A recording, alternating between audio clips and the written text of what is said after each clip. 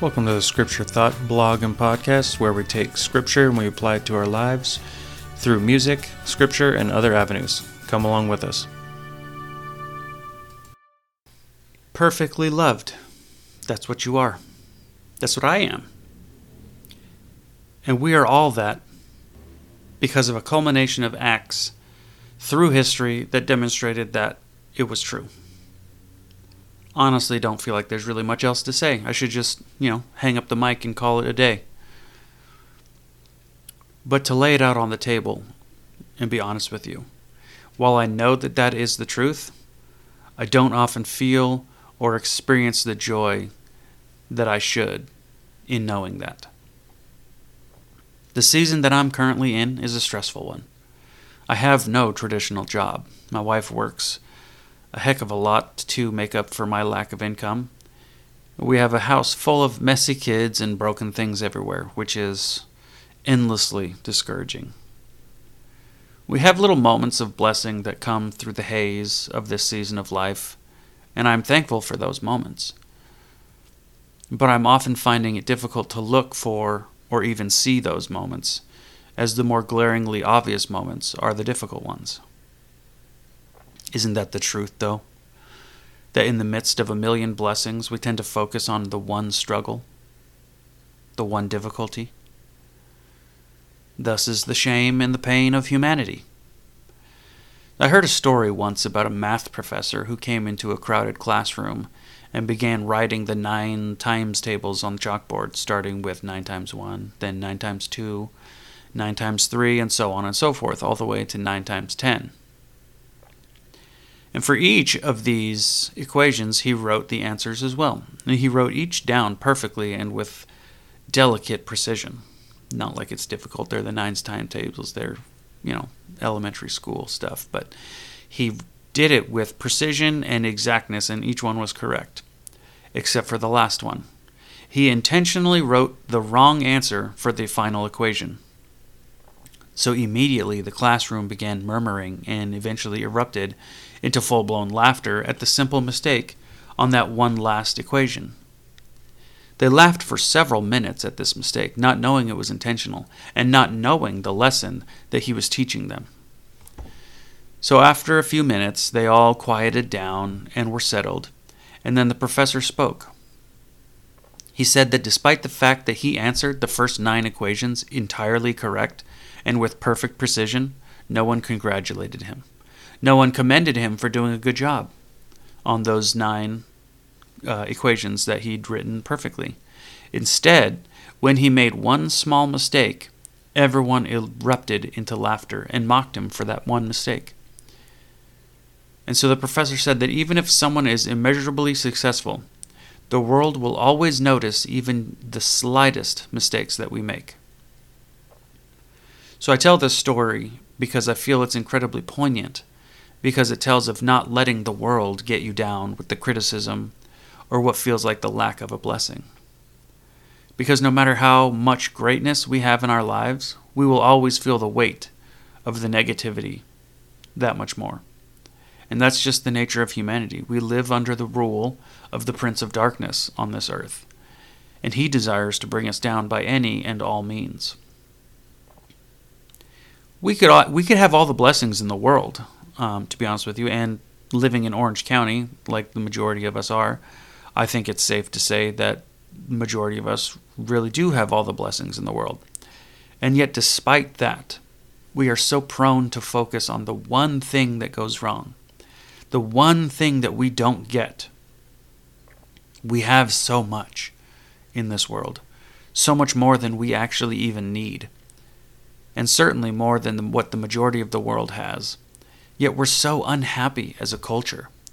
We're so discontent and unsatisfied because we're focusing on those things that we don't have instead of the many things that we do.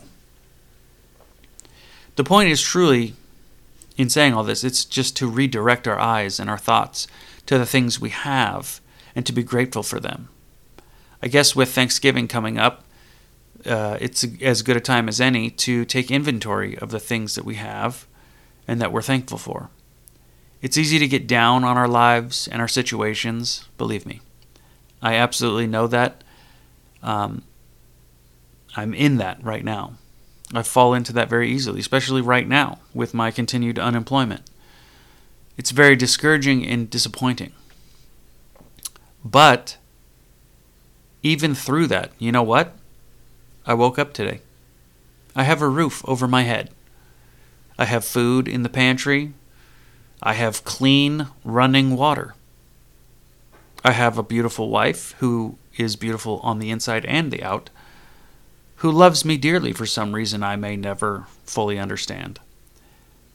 I have 4 amazing and amazingly exhausting boys who love me even though I sometimes fail them and I yell and get angry.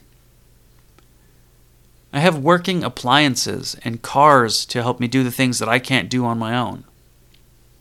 I have a relatively healthy body and a healthy family.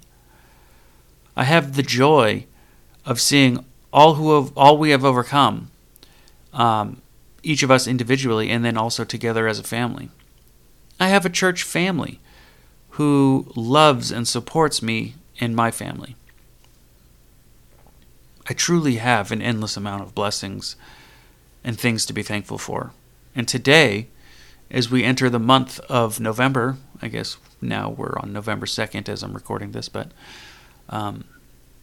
it's the official season of Thanksgiving now. And I wanted to start a list of Thanksgiving items. And I would encourage you to do the same. Every day, I say we make a list of the things that we're grateful for. And it could be the same things each day, and that's fine. The point is to make the list and to read it and to repeat it as often as you can until each of those things are emblazoned on your mind and in your heart. So here's a confession.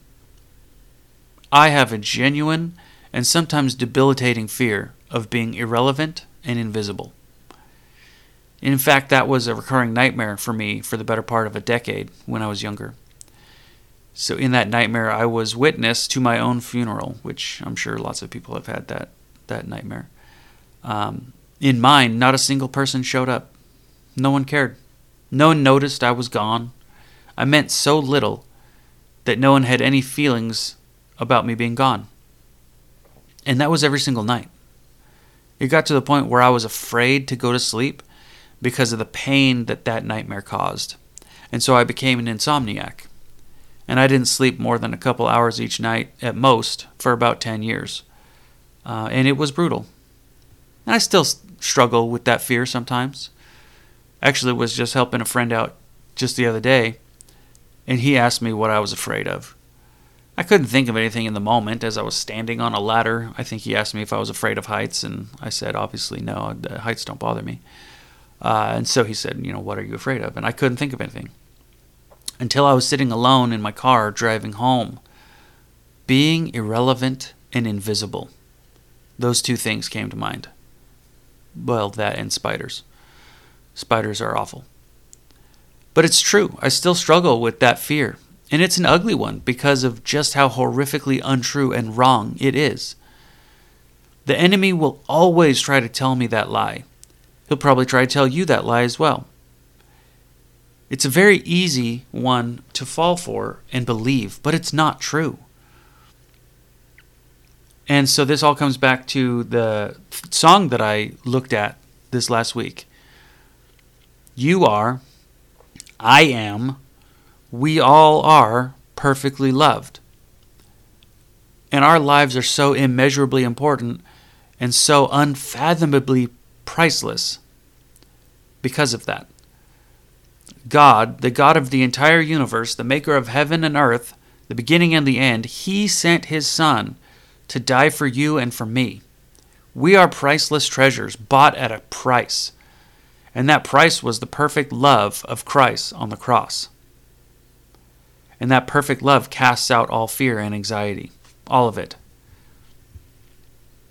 So a couple takeaways from this podcast is you're loved with a love so perfect that you were bought at the price of someone else's death.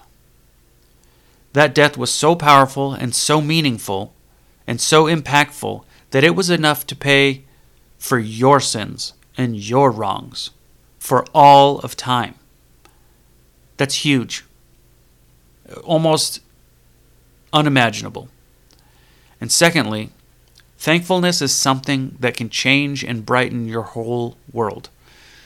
You look at life and intentionally look for the things you have instead of the things that you don't. And you will find so much joy and laughter and love. So as we continue walking towards the end of this year and through this season of Thanksgiving and love, please just take a minute or two each day, maybe even more if you can spare it. Open your eyes and your heart to notice the good things that you have and pause to be grateful for those things. It could be as simple as hitting every green light on the way to work. Let's be real, that is awesome. Or it could be an amazing song come on the radio that you just love and that you needed to hear in that moment. Just grab those things mentally and emotionally. Be thankful that you have them. It will really inspire your whole day to feel more positive and encouraged. And that joy is contagious. Grab it. Spread it like a wildfire. That's what the world needs more of right now. Thank you for joining us today on the Scripture Thought blog and podcast. Join us next time as we continue to dive into our lives through Scripture and music.